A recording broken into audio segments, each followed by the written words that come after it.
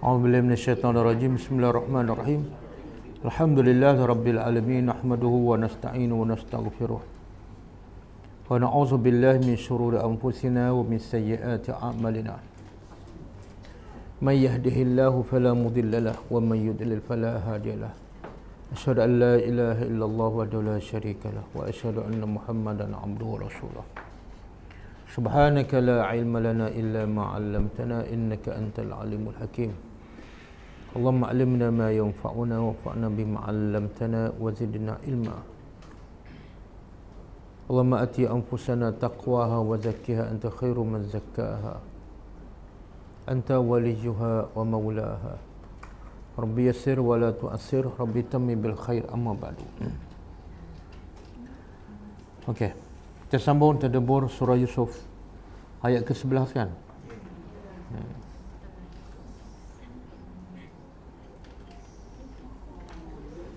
Okey, ayat sebelum ni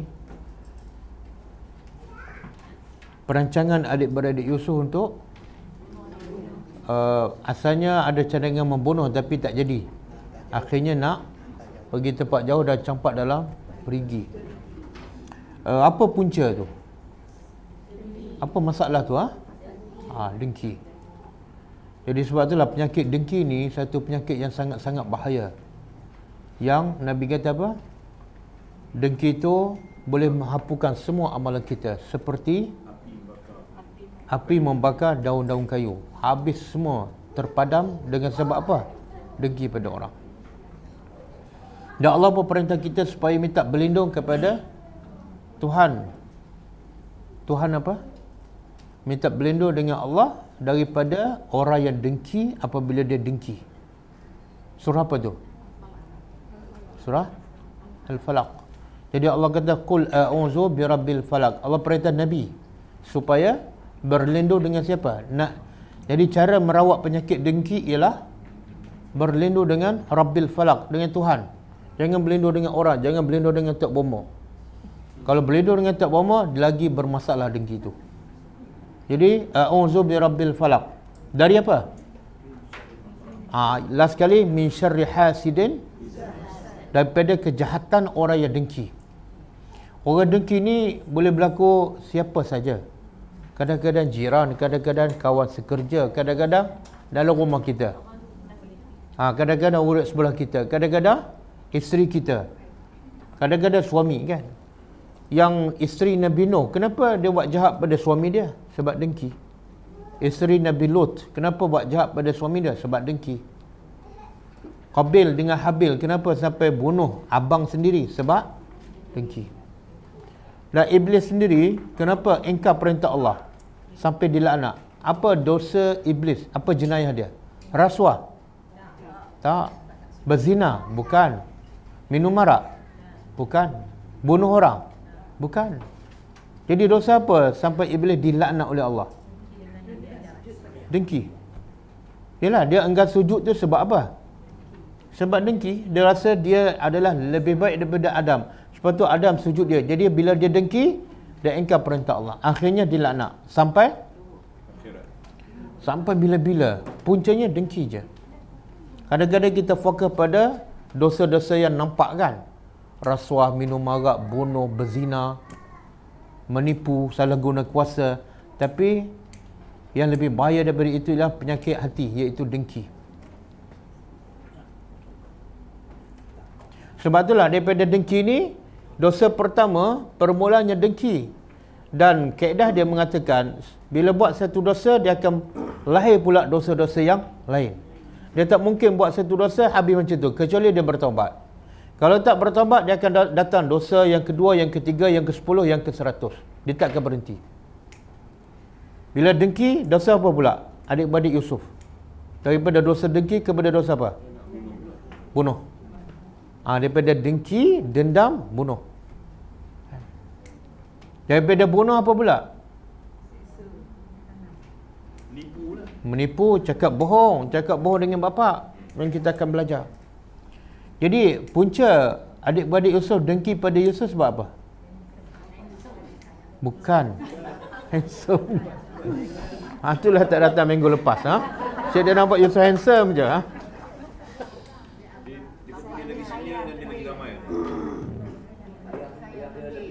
Ayah dia lebih sayang Yusuf dan adik dia daripada 10 adik-beradik yang lain. Itu je.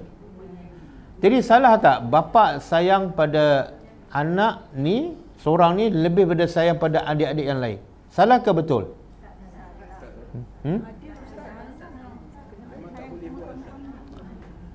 Oh, kena adil. Makna yang Nabi Yaakob buat tu salah lah. Takkan Nabi Yaakob seorang Nabi buat benda yang salah?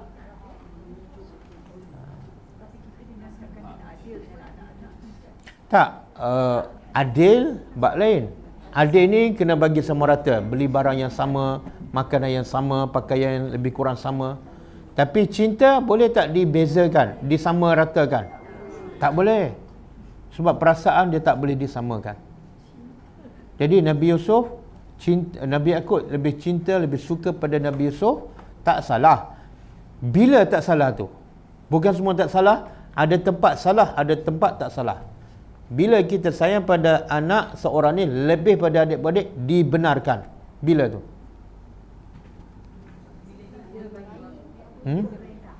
Bila anak tu ada kelebihan dari segi akhlak, bukan sebab cerdik. Kalau dia akhlak buruk tapi cerdik, kita lebih cinta dia. Salah. Kita berdosa. Kita berdosa. Kenapa? Sebab kalau kita sayang pada anak A ni sebab akhlak dia baik, maka yang lain pun akan ikut, akan berubah mengikut akhlak yang baik. Tapi kalau kita sayang pada dia sebab dia cerdik, yang lain memang tak berapa cerdik, memang tak boleh ikut. Walaupun bapa yang sama. Jadi kalau kita sayang sebab anak kita duk bagi duit pada kita, kita pun sayang lebih. Salah. Salah. Satu. Yang kedua, bila kita sayang sebab akhlak, jangan sayang melampau sampai kita tunjuk-tunjuk pula. Anak ni tak berakhlak, dia dengar pun, dia cakap pun kita tak nak dengar. Kalau dia cakap pun kita tak tengok muka. Yang ni belum cakap dia tengok muka. Apa nak? Itu haram. Bila mendengar kena sama rata, walaupun kita lebih cinta pada ni. Memang adik-beradik Nabi Yusuf tahu. Tapi sebab apa kita sayang? Sebab akhlak, okey, dimaafkan. Dibolehkan. Tapi kalau sebab anak tu cerdik, anak tu handsome, tak boleh. Ataupun anak seorang ni dapat menantu kerabat diraja, kita pun sayang. Layan je.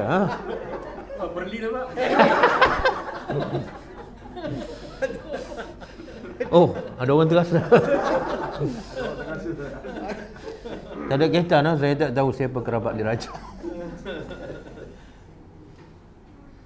Jangan tunjuk-tunjuk ah.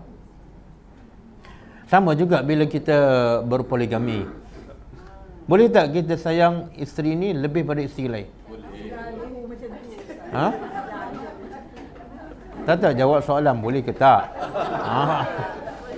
Boleh sekiranya isteri tu adalah lebih baik akhlaknya. Tapi kalau isteri tu lebih cantik, lebih muda, tak boleh, haram.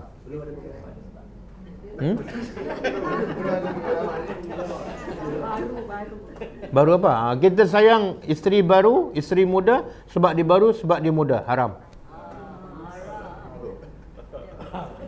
Sebab itulah Nabi kahwin lain selepas Aisyah, tapi cinta Nabi lebih kepada siapa? Bukan yang baru, Khadijah. Tak, Khadijah dah mati dah. Aisyah. Nabi tetap lebih sayang pada Aisyah. Sebab apa? Sebab akhlaknya, sebab kefahaman agamanya. Ada tak ayat yang menunjukkan Allah beritahu kalau kamu nak samakan cinta kasih sayang, kamu tak mampu walaupun kamu cuba dengan usaha sekalipun? Ada tak? Surah Al-Ahzab. Ayat? Ayat 4. Oh, dengar dia hafal dah ayat tu. Betul tak eh? Allahu rijal min baini fi jawfi. Itu Allah kata Allah tidak menjadikan dalam hati seseorang dua cinta. Dua cinta, dia lebih kepada cinta pada Allah lah. Kalau cinta pada Allah, dia tak ada cinta pada lain. Kalau cinta pada dunia, tak ada cinta pada Allah. Tak boleh dua cinta kan. Tapi ayat ni yang lebih khusus ialah surah An-Nisa ayat 129. Cuba buka. An-Nisa 129.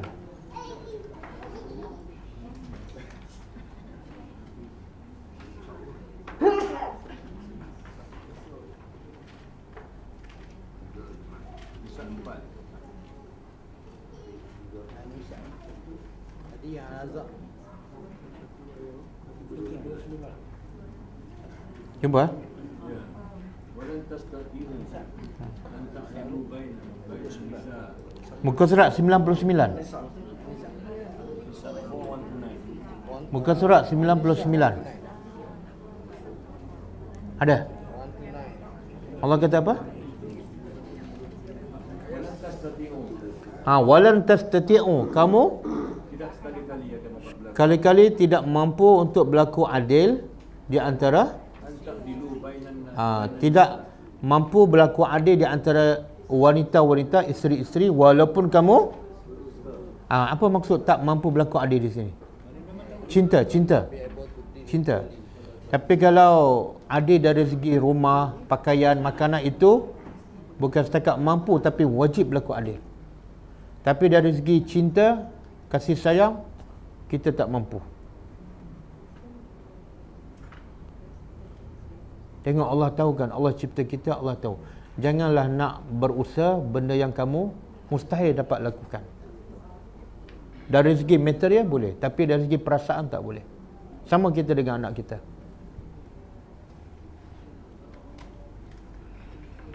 Okey.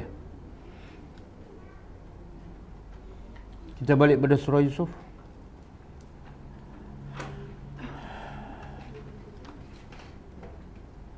Jadi berpunca daripada penyakit dengki membawa kepada dosa-dosa yang lain. Satu. Yang kedua, siapa kalau ikut logik lah, adik-beradik Yusuf, dia kata Yusuf lebih disayangi oleh bapaknya. Jadi sepatutnya logiknya siapa yang bersalah? Bapak dia. Tapi yang jadi mangsa siapa? Itu zalim. Patut dia tegur bapak kan. Kenapa Yusuf? Yusuf tak bersalah. Sebab dengki punya hal, orang yang tak sepatut dihukum pun dihukum. Tapi perancangan Allah adalah yang terbaik.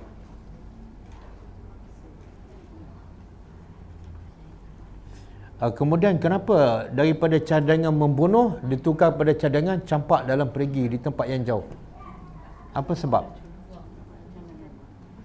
Dalam tafsir mengatakan ada seorang yang bagi cadangan ni tak payah bunuh lah. Sebab dia rasa Yusuf ni, dia nak marah macam mana pun ada kebaikan dia. Jadi perasaan rasa baik itu menjadikan dia tak jadi nak bunuh. Sebab bila bunuh tak adalah. Kalau campak dalam telaga tu okey sikit kan. Sebab tak menyeksa dan mungkin satu hari dia membesar tapi di tempat yang lain.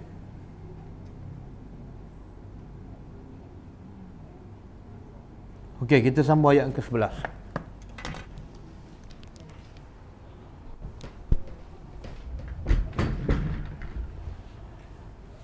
A'udzubillahi minasyaitonir rajim. Qalu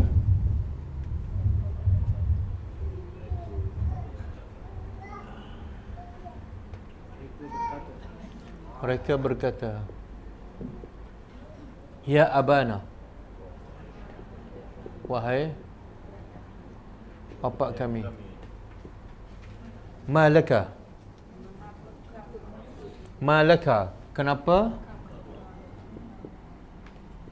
kenapalah engkau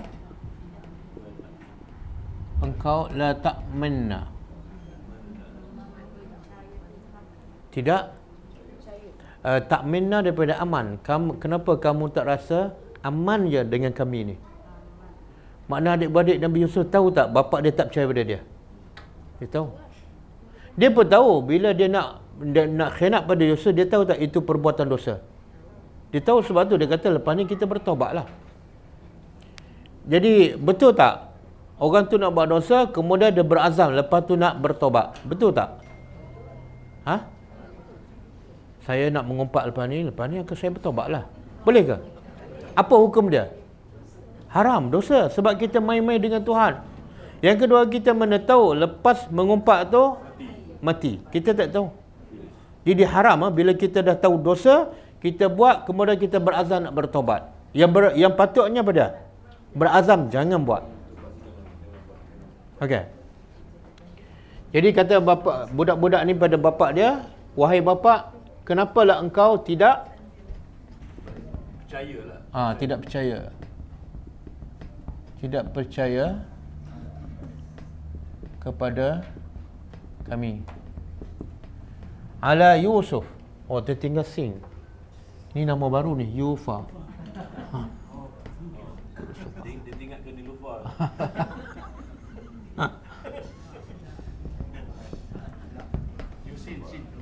Yusuf. Ke atas Yusuf. Wa inna, dan sesungguhnya kami kepadanya ataupun baginya, bagi Yusuf tu,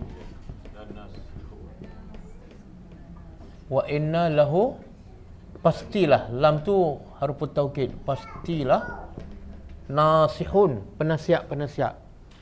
Kami ni bagi adik kami Yusuf ni, kami penasihat lah. Apa makna penasihat? Orang yang jaga, orang yang sayang, orang yang suka bagi nasihat. Jadi kenapa tak percaya pada kami? La nasihun, penasihat. Okey. Soalan saya dari segi bacaan Ustaz. La tak manuna tu. Kenapa ada Ismam? ada berlainan sikit dia punya. La ta'minna. Dia panggil apa? Ismam. La ta'manna. Bacaan dia lain, manuna.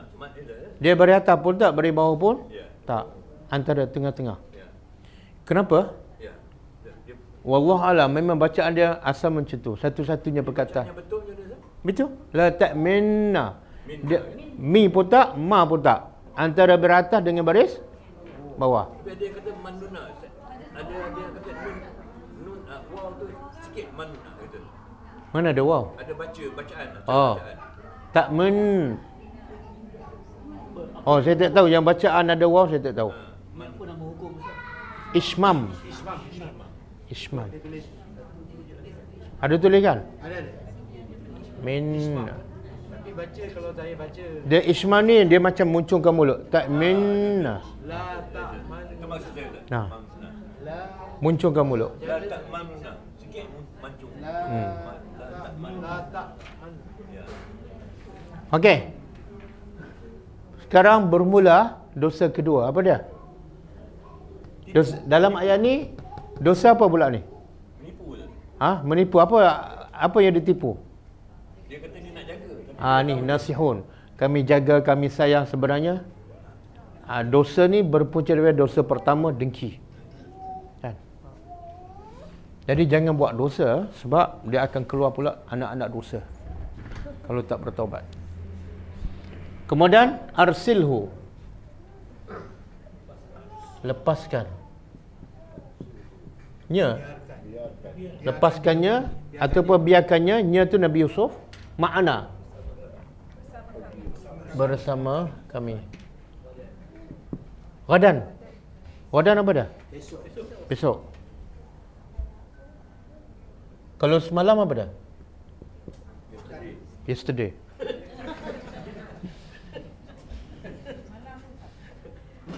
Dalam bahasa Arab apa dah? Amsi. Amsi semalam.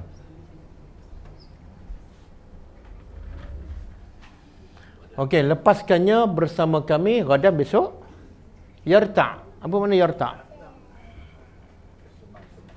Bersenang ataupun berseronok. Semasa dia bersenang-senang. Supaya dia Yusuf berseronok wa yal'ab, dan dia bermain. Bermain apa ni? Masa tu permainan apa yang ada? Belum berlari, memanah, kan? Wa inna, dan sesungguhnya kami lahu, bagi Yusuf adalah pasti kami jaga. Hafizun. Berapa kali dah bohong? Mana dua? Ini satu.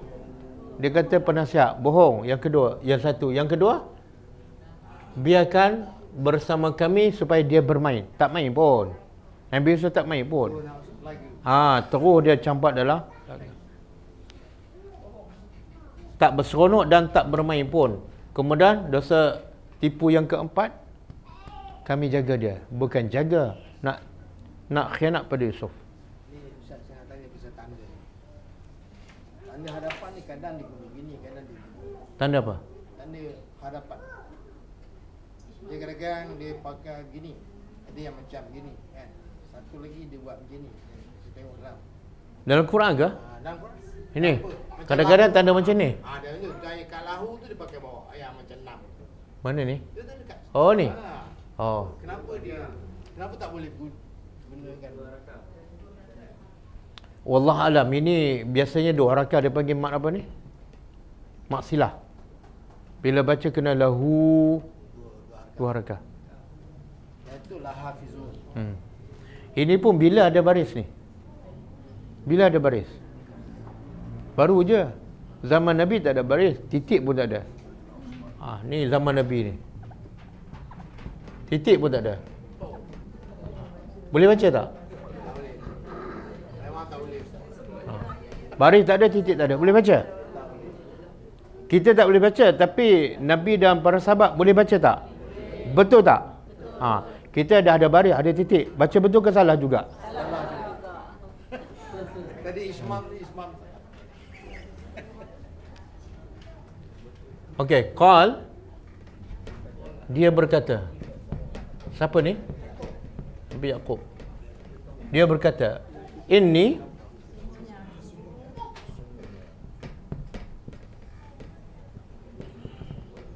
la yahzununi. Pasti Benar-benar membuat yahzun ini daripada huznun. La tahzan. Apa makna la tahzan? Daripada perkataan inilah. Sesungguhnya aku pastilah menyedihkan aku.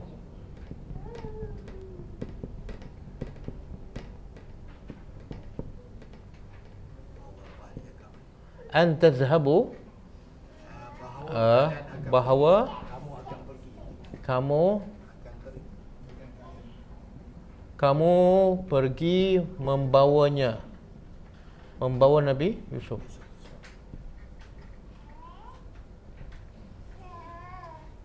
Kenapa dia sedih? Kenapa dia sedih? Dia terasa apa? Yusuf akan dikhianat. Kenapa dia rasa Yusuf akan dikhianat? Apa dia? Satu, dia tahu anak-anak lain tu memang dengki. Yang kedua, tak, belum lagi. Yang kedua, sebab Nabi Yusuf dah bermimpi. Kan pesan Nabi Yaqub pada Nabi Yusuf pada, jangan cerita. Sebab mimpi kamu ni tanda kamu akan menjadi orang yang hebat. Bila kamu orang hebat, adik-adik kamu lagi dengki. Jadi sebab tu dia kata, habislah. Sedih. Wa akhafu, dan aku takut ataupun khawatir. An ya'kulahu, bahawa ya'kulahu,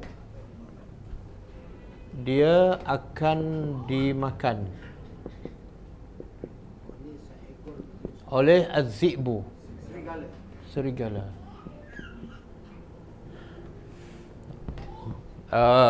Tengok telahan Nabi Yaqub. Dia kata takut dimakan serigala. Dan adik-beradik dia pun memang bila dia balik dia beritahu Nabi Yusuf dimakan. Yang bapak dia takut, yang tu dia cakap. Sebab apa? Supaya selari. Jadi dia tak perlu buat cerita barulah. Memang betul lah makan serigala.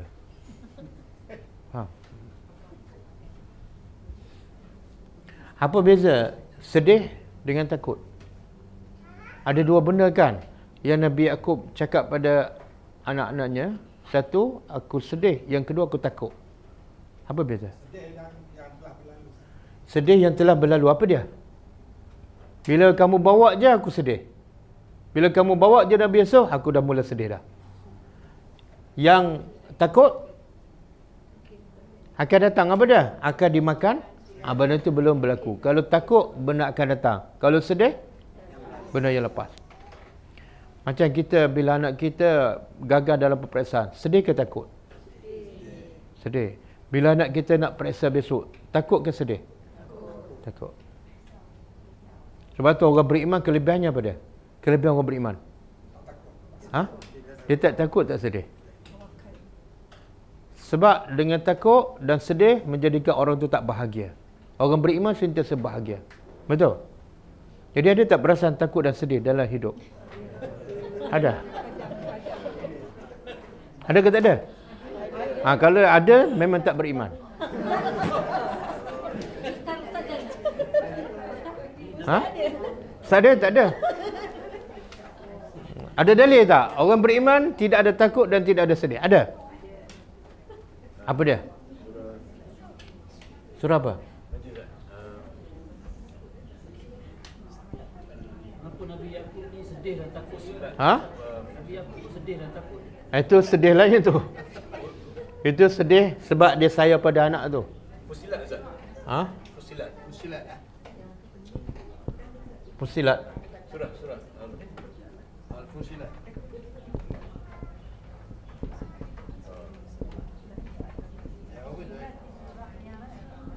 Alaihim walahum yahzanun. Walahum Yahzanun.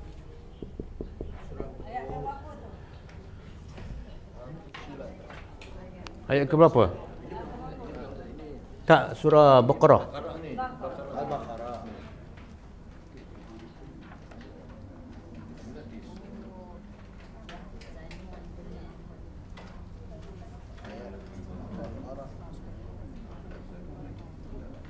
Ayat dia 38.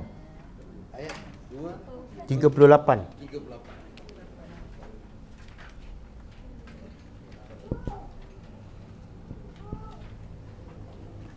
Surah Al-Baqarah. Muka surat 7. Muka surat 7. 38.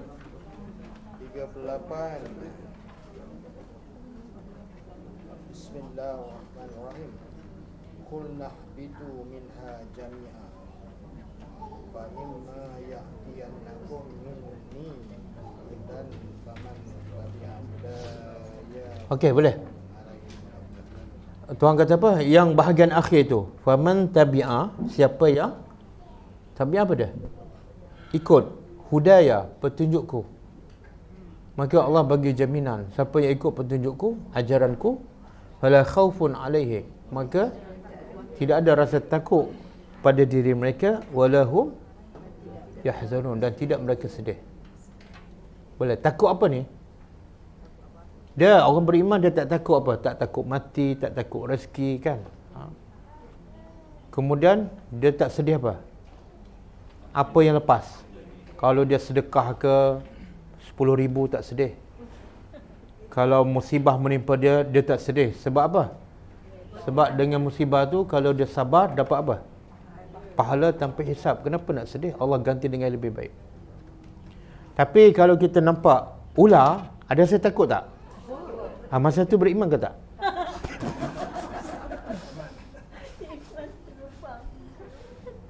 Beriman ke tak? Itu normal tu. Jangan pula tak takut sebab aku beriman. Sebab Allah jadikan binatang menakutkan, memang boleh menakutkan. Sebab tu Nabi Musa bila dia campak tongkat jadi ular kan? Ada tak rasa takut? Itu biasa. Bila dia tengok ular dan ular tu membahayakan, takut. Tapi lepas tu dia tenang balik. Dia tenang balik. Okey, itu takut biasa. Sama juga Nabi Yakub ni sedih sebab apa? Takut sebab apa? Sebab akan kehilangan anak yang itu takut tu biasa. Yang tak boleh takut mati, takut tak cukup rezeki, kan?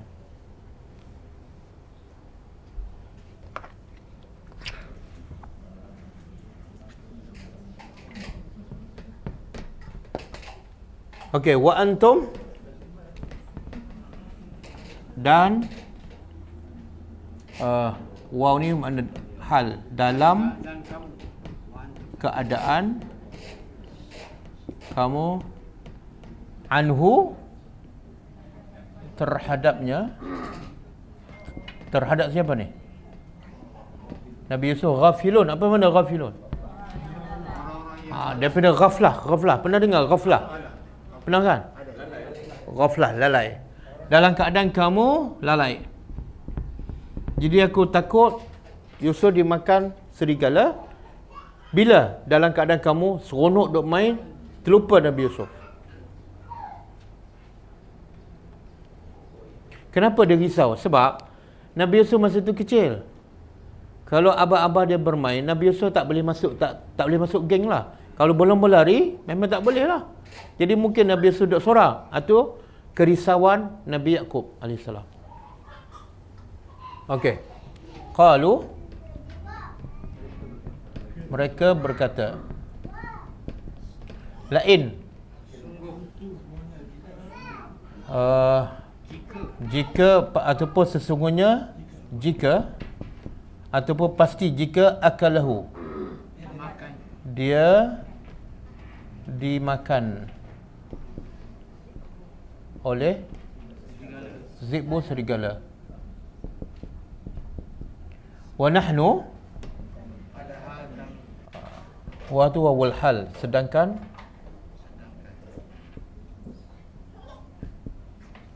kami usbatun, satu kelompok yang kuat. Sebab dia abang, badan pun besar. Jadi Yusuf kecil kan, takkanlah kami tak boleh bantu. Lagi pula kami ramai, kami 10 orang. Wa nahnu usbatun, kumpulan yang ramai dan kuat.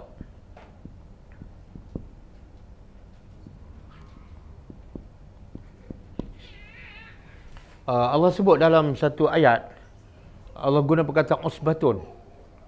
Bila tu? Yang membawa kunci gedung harta Qarun. Allah guna perkataan usbatun. Menunjukkan apa tu? Apa yang Allah nak beritahu? Bila kunci gedung Qarun dipikul oleh usbah, orang yang kuat dan besar dan ramai. Menunjukkan apa? Bukan nak cerita gedung besar, bukan nak cerita kunci besar. Nak cerita? Tak. Nak cerita harta banyak. Harta banyak, gedung besar. Gedung besar, kunci. Tengok, Allah nak cerita harta banyak, Allah tak kata banyak, kasir. Tak. Allah kata kunci itu besar dan dipikul oleh, kita boleh fikir sendirilah. Kalau dah kunci besar, gedungnya. Kalau gedung besar, hartanya banyak. Kunci gedung dipikul oleh, katalah 10 orang. Agak-agak besar mana kunci? Besar mana kunci?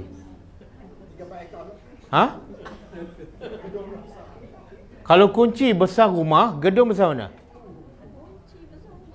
Yelah, dipikul oleh 10 orang lebih, yang kuat-kuat pula. Kunci rumah kita besar mana?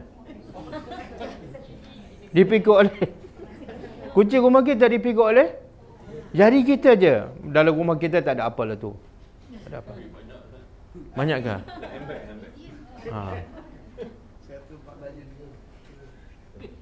Kena check akaun Haji Fuad.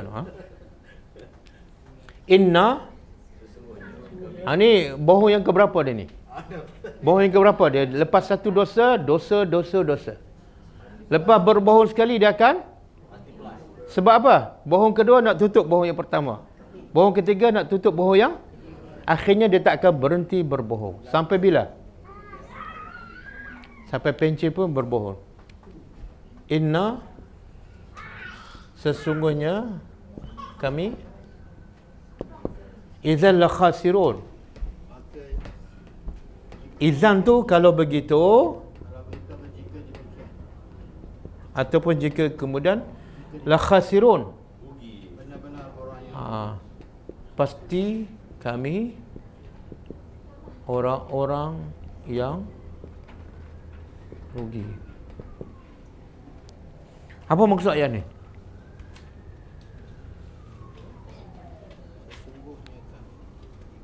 Apa dia nak sampaikan mesej pada bapa, kepada Nabi Yaqub? Dia kata kalaulah Nabi Yusuf yang kecil dimakan serigala, kami pula gagah ramai pula, tiba-tiba Nabi Yusuf kena makan juga. Oh, kami memang teruklah. Sebenarnya dia nak beritahu apa? Percayalah pada kami. Kami kan kuat, kami kan ramai. Tak mungkin serigala dapat makan. Berapa kali bohong? Dia kata kami rugi. Sebenarnya bila dia betul-betul Nabi Yusuf hilang, dia rugi ke dia untung? Dia untung. Ni tipu juga ni. Ya Allah, anak ni. Anak siapa ni? Anak Nabi. Berbohong kepada siapa? Berbohong pada bapa, dosa besar. Berbohong kepada bapa yang Nabi, lagi besar dosa. Tapi bagaimana Nabi Yaqub mendidik anak ni? Nabi Yaqub halau tak? Nabi Yaqub maki tak? Jadi sebenarnya Allah nak bagi pengajaran, kalau anak jahat, jangan halau dia. Kalau kita halau, dia berkawan dengan orang jahat, lagi jahat. Kan? Kita kata keluar rumah, tengok-tengok keluar-keluar, dia jumpa mak rempit, habis. Sebab tu kaedah dia, bila anak jahat, jangan. Sabar, didik.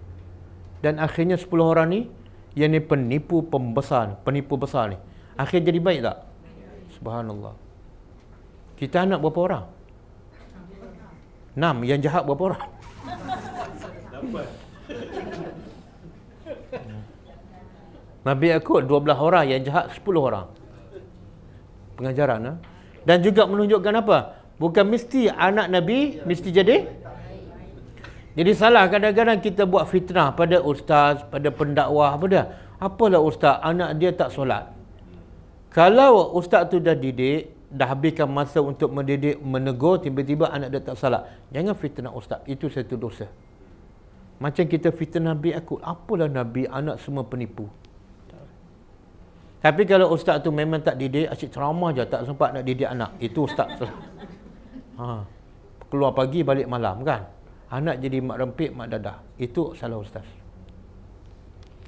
Okey, falamma, maka tatkala zahabu, bapa dia izin tak Yusuf dibawa? Kenapa dia izin?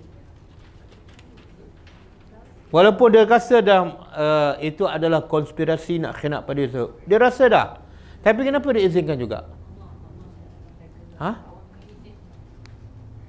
Dia bertawakal pada Allah. Yang kedua, kalau dia tak izin, mungkin timbul masalah lain lagi. Sebab dia tahu adik-beradik dia akan rancang, kalau gagal yang ni ada plan B. Ya. Zahabu, mereka, maka tatkala mereka membawanya, wa ajma'u, dan ajma'u apa dah? Pernah dengar tak ijma'? Ijma' daripada perkataan ni lah. Apa makna ijma'? Ijma' ulama, sepakat. Tengok Allah guna perkataan wa ajma'u, apa makna? Mereka 10 orang ni tak pernah ragu-ragu, sepakat berazam, berusaha nak bunuh ataupun nak campak. Sepakat. Dan mereka telah sepakat.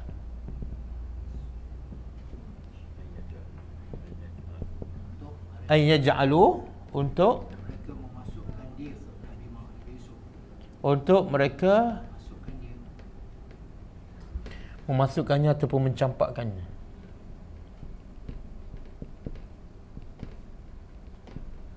Fi ghayabatil jub, dalam kegelapan. Ghayabat daripada ghaib. Jubbi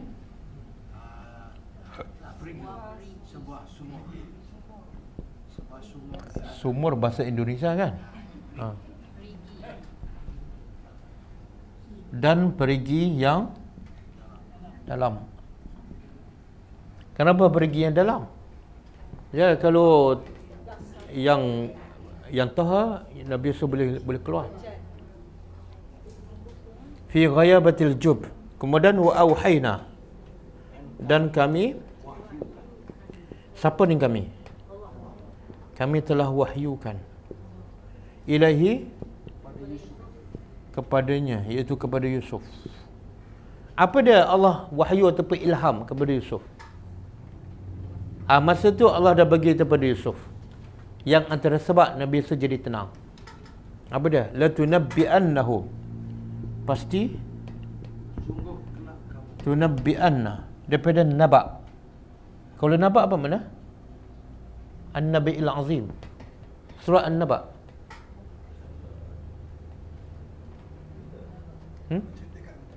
Naba' ni cerita besar. Jadi kalau tunabbi'anna, pasti engkau akan menceritakan kepada siapa mereka ni? Adik-beradik Yusuf yang khianat pada dia. Satu masa Allah kata, kamu akan cerita pada mereka. Cerita apa? Bi amrihim, dengan apa ni? Perbuatan mereka.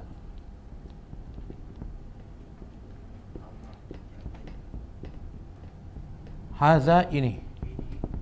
Wahum, sedangkan mereka la yash'urun, tidak menyedari apa?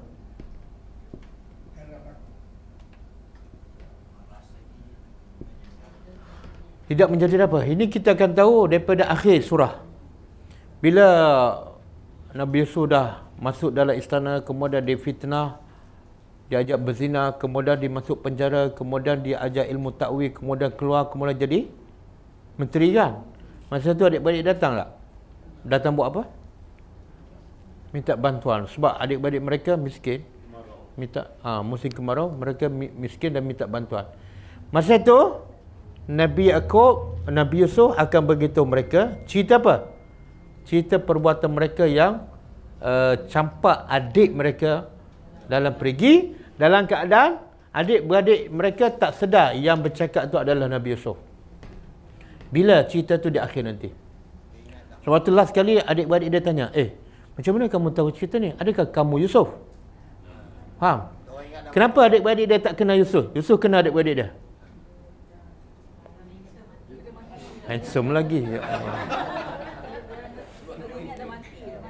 ingat dah mati. Satu, dia ingat mati, tapi sebab lebih besar apa dia? Yusuf, bila adik-beradik datang minta bantuan, dia tahu ini abang-abang dia. Tapi abang-abang dia tak kenal Yusuf yang ketika tu jadi menteri. Kenapa? Bukan. Sebab dia tahu tempat tu yang datang nak minta tolong je. Dia memang dah tahu dah apa ni. Tak, kenapa abang-abang dia tak kenal Yusuf? Yusuf kenal abang-abang dia. Sebab masa dia campak Yusuf kecil je. Masa Yusuf jadi menteri, dia dah besar. Berubah tak muka? Berubah. Tapi Yusuf, masa abang dia campak, abang dia dah besar. Masa dia jadi menteri, abang dia lebih kurang sama muka. Dia tak tukar banyak lah. Dia tak sempat tukar IC. Jauh boleh tukar. Sebab tu dia kata, macam mana kamu tahu cerita ni? Kamu Yusuf kah? Ni, wahum la yash'urun. Mereka tak sedar. Yang bertanya mereka adalah Nabi Yusuf. Sebab tu Nabi Yusuf boleh sabar dan boleh bertakwa. Sebab apa? Ni, Allah dah cerita ni. Tak apa, kamu sabar. Duduk dalam pergi pun sabar. Sebab apa? Satu hari kamu akan keluar menjadi menteri, dan ketika itu kamu akan cerita perbuatan mereka, dan mereka tak kenal kamu masa itu. Boleh?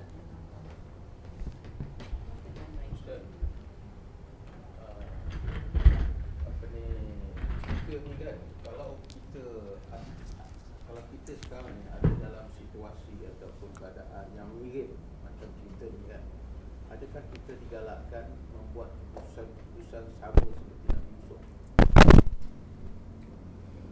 Dia tak mesti sama. Tengok keadaan, tengok cerita, tengok sebab lah. Mungkin boleh sama, mungkin tak sama. Boleh bagi contoh tak? Contoh kalau ada sekumpulan kawan, kawan anak kita, dia nak bawa anak kita pergi jalan, kan? Kita tahu kumpulan ni kumpulan tak baik, kan? Budak-budak yang nakal. Jadi kita rasa risau. Tempat yang ni nak bawa pula tu mungkin bahayalah, jungle, berarti masuk jungle dan sebagainya. Dan kita rasa risau, khawatir. Sama lah lebih kurang macam ni. Jadi adakah kita patut cakap tawakal okey lah? Tak, dia dua cerita yang berbeza. Yang ni Nabi Yaakob takut bukan tempat tu, tapi takut pada orang yang bawa tu. Ini dua-dua sekali lah. Dua-dua sekali. Kalau dua-dua sekali memang tak patut bagilah. Tak patut bagilah. Lagi pula kita tak kenal sangat kan, dia bukan adik-beradik anak kita, yang ni adik-beradik.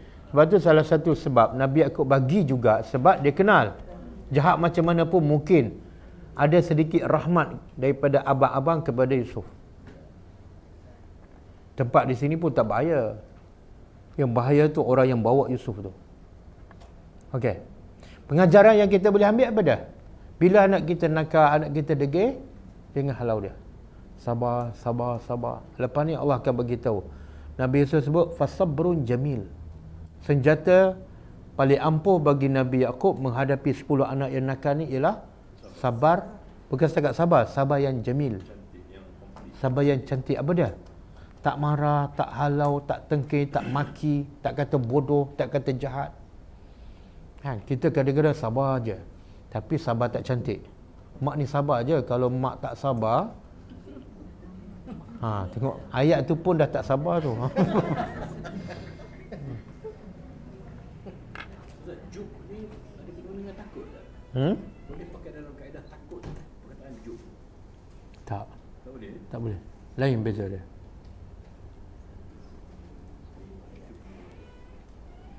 Dia takut ni khauf. Satu lagi khasyah. Juk ni wal khuf dia. Itu jubni. Jubni. Dia ada nun.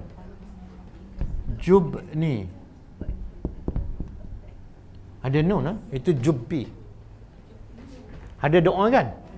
Ada.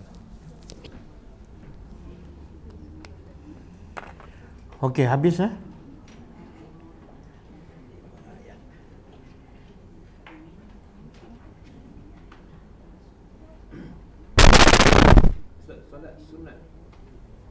Solat sunat sebelum dan selepas fardu dah.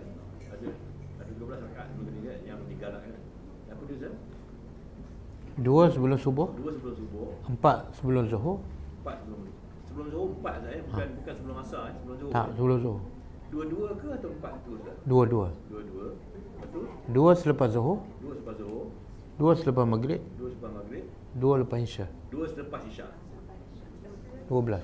Itu dia sebut dalam hadis sahih riwayat Tirmizi. 2 sebelum subuh, 4 sebelum zuhur, 2-2 lah, buat 2-2. 2 selepas zuhur, 2 selepas maghrib, 2 selepas isyak. Tak.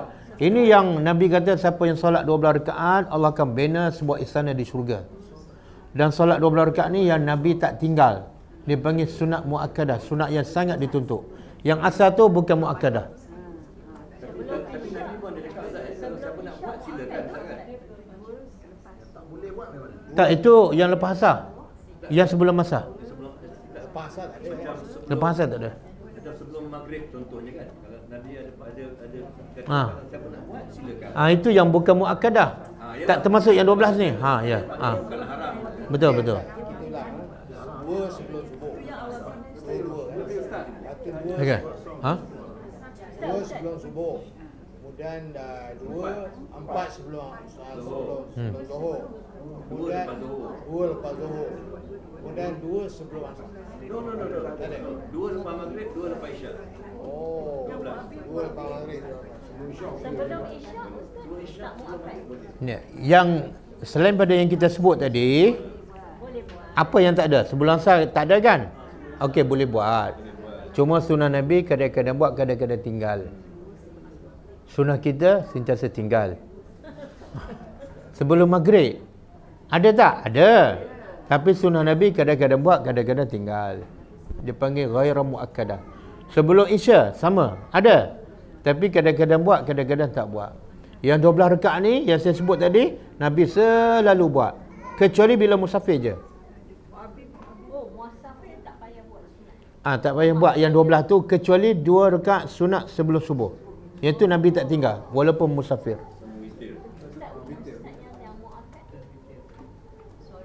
Okey, sorry. 2 sebelum, dengar semua. Lepas ni jangan siapa-siapa tanya. Ustaz kena sabar tak?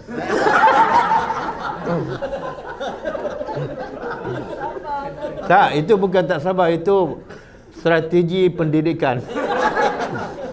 Supaya biar semua dengar. Okey. 2 sebelum subuh.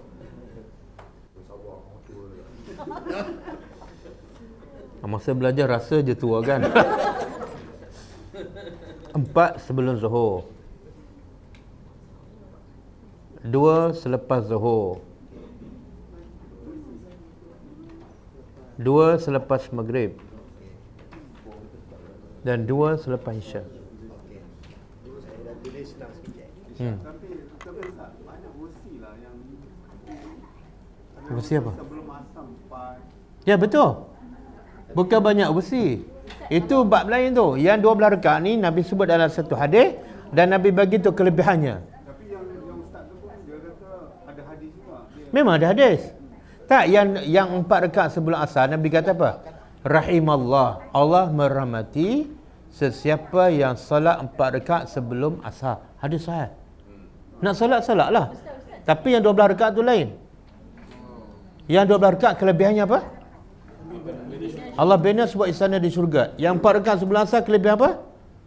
Rahmat Allah. Tapi kadang-kadang Nabi buat, kadang-kadang tak. Yang sebelum asar tu. Betul, ada hadis. Betul. Ada hadis. Kalau Zohor tu kalau kita semayang solat sunat tu duduk, kalau solat pagi. Salat sunat sebelum wuduk. Tak ada, kita duduk. Boleh. Dia salat sunat berbeza dengan salat fardu, iaitu kita boleh salat sunat sambil duduk walaupun mampu berdiri. Cuma pahala dia separuh.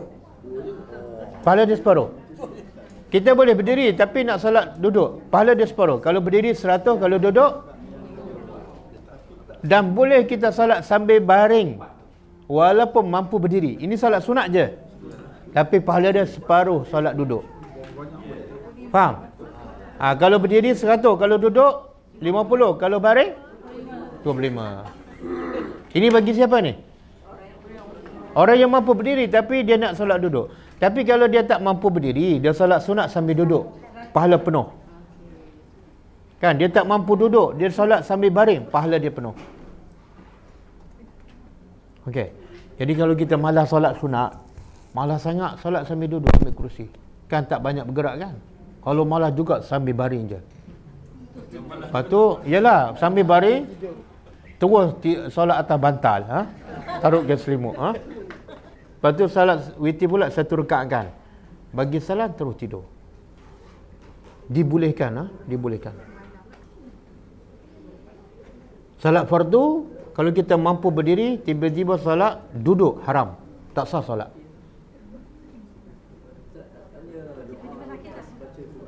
Ada doa lepas baca Al-Quran. Lepas ada doa Allah berbarakah Al-Quran.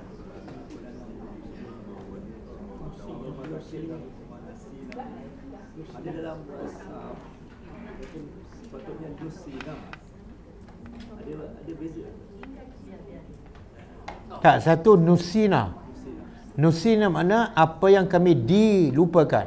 Satu lagi? Nasina kami lupa. Bezanya apa? Kalau nasina kita mengaku kita lupa. Kalau nusina kita dilupakan oleh siapa? Syaitan. Ya, dalam surah Al-Kahfi yang teman Nabi Musa kan, dia kata apa? Wa ma ansanihi illa syaitan. Tidak melupakan aku melainkan syaitan. Jadi kerja melupakan orang adalah kerja Syaitan. Dua-dua betul.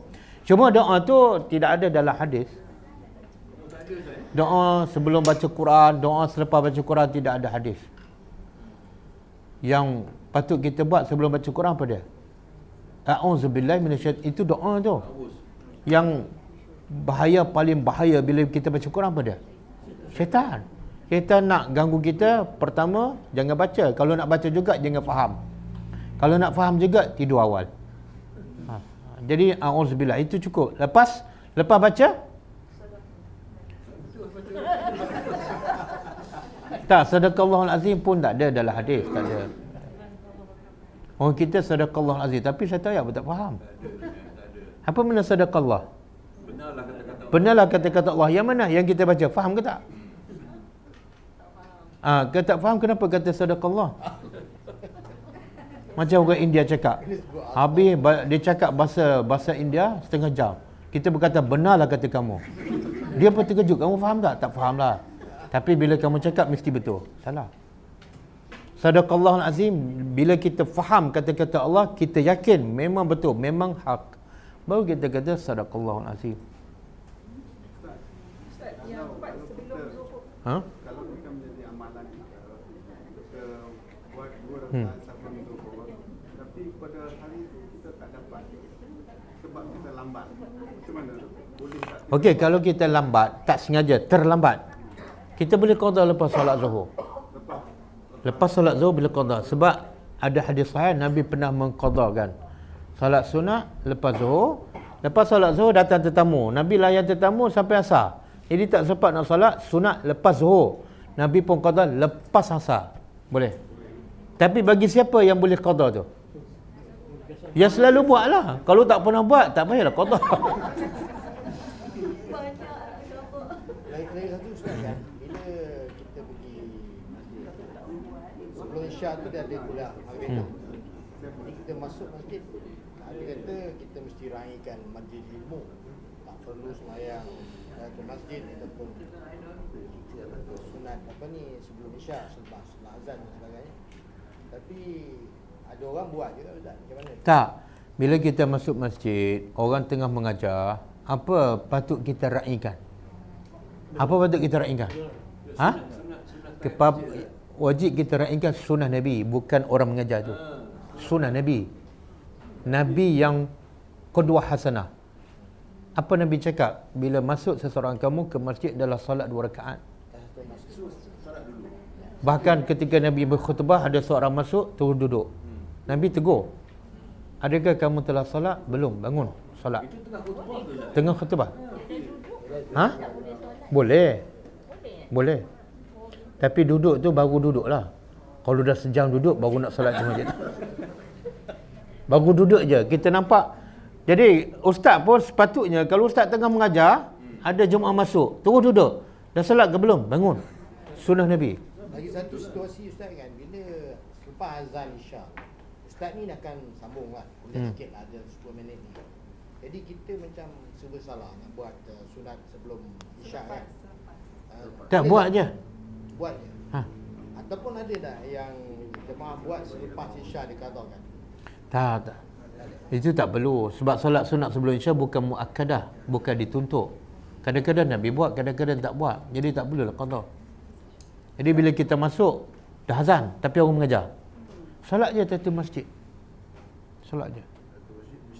Cuma ringkaskan, baca Fatihah, rukuk. Betul lah semasa azan betul, tak boleh. Azan tak boleh semayang. Selepas azan Tak, dia sebenarnya boleh.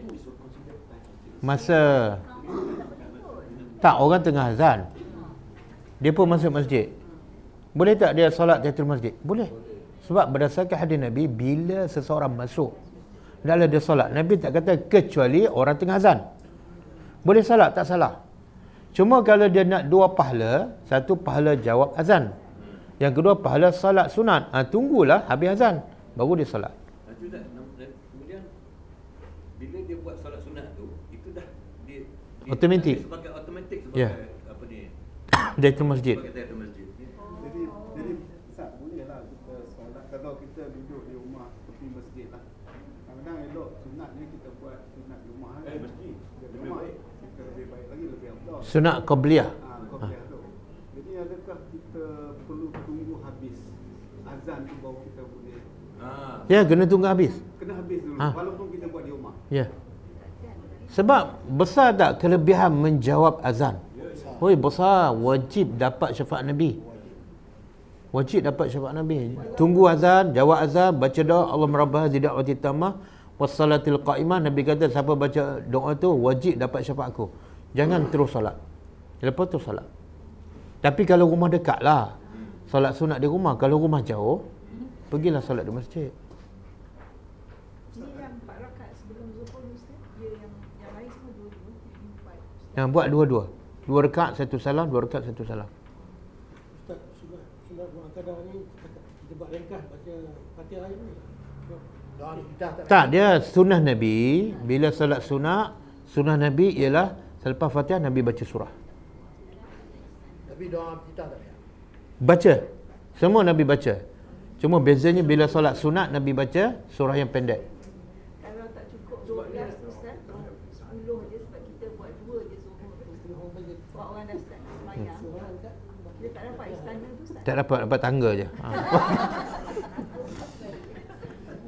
Tepi tangga istana.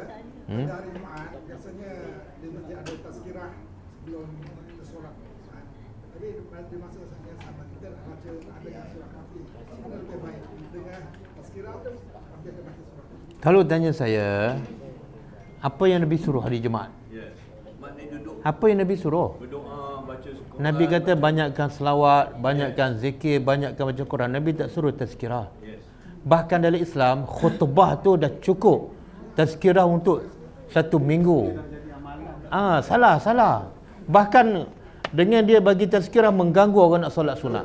Mengganggu orang nak baca Quran. Orang kita buat benda ikut orang dulu buat. Dia tak fikir benda tu betul ke salah. Mengganggu orang ataupun memberi faedah. Tak fikir. Najah bagus tak? Najah. Nah. Itu yang terbaik. Okey.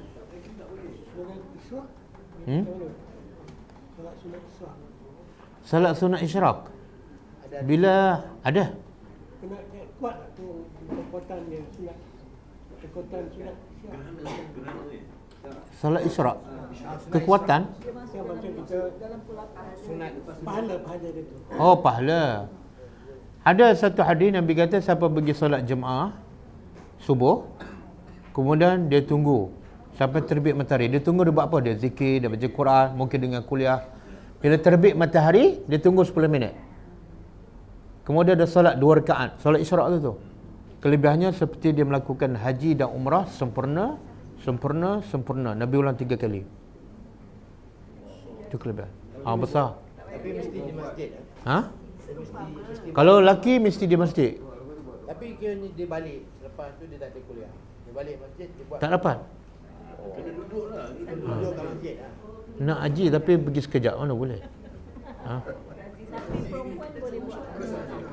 Perempuan ada pendapat mengatakan kalau dia solat subuh di rumah awal waktu, kemudian lepas solat subuh dia duduk atas sejadah, dia zikir, dia baca Quran sampai terbit matahari, tunggu 10 minit dia solat 2 rakaat dapat pahala tu. Fatwa daripada ulama Saudi. Okey, cukup ah. Kita tutup dengan membaca tasbih kafarah. Subhanakallahumma wa bihamdika asyhadu an la ilaha illa anta astaghfiruka wa atubu ilaik. Assalamualaikum warahmatullahi wabarakatuh.